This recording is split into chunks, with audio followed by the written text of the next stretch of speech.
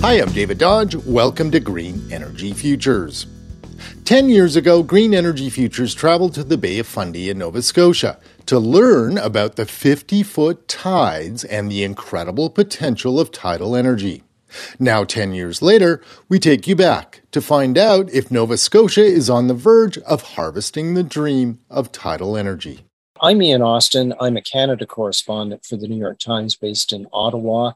And recently I headed out to Nova Scotia to see the latest attempts to harness the tides of the Bay of Fundy as an electrical source. The tides in the Bay of Fundy are almost unimaginable.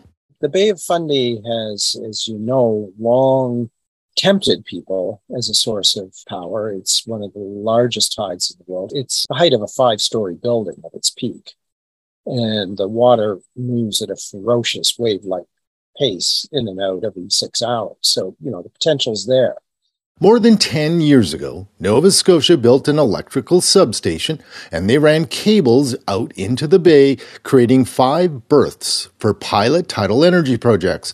But the first one didn't go so well. The company that put this one down, it wasn't really a good understanding of exactly how forceful this tide was. And basically this device, which was 14 meters high, was shredded by the force of the tide. That was not an auspicious start. Jump forward to my trip there. What I went out to see was a platform developed by a company that's based in Scotland, owned by a large German shipbuilder, which is also one of the largest makers of propellers in the world.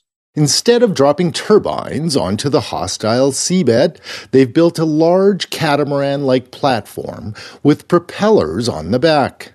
It looks like a kind of white submarine with 2 big outrigger hulls on either side of it. And then at the back, perhaps the world's most insane outboard motor. It has 6 turbines. It looks sort of like wind turbines turned upside down. That kind of blade, each 12 feet in diameter. So the advantage of this system is that they can raise and lower the thing, if there's bad weather, it has to be pulled up for maintenance. It also has an array of sensors and cameras so that if a whale comes nearby, the whole thing comes up out of the water immediately. While Austin was watching, an engineer pulled out a cell phone and pressed a button.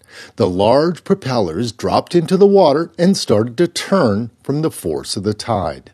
And there was a faint hum in the air, and it was putting out about enough electricity for 250 homes. Nova Scotia's facing a big challenge. It still gets half its electricity from coal power, and they've committed to getting off coal power by 2030. But unlike renewable energy, tidal energy could provide baseload power. It does have advantages that other renewable sources don't. As you say, most of all, the predictability of the tide. It goes out every 6 hours, it comes back every 6 hours. Nobody involved in this anticipates that Nova Scotia will entirely replace coal with tidal power.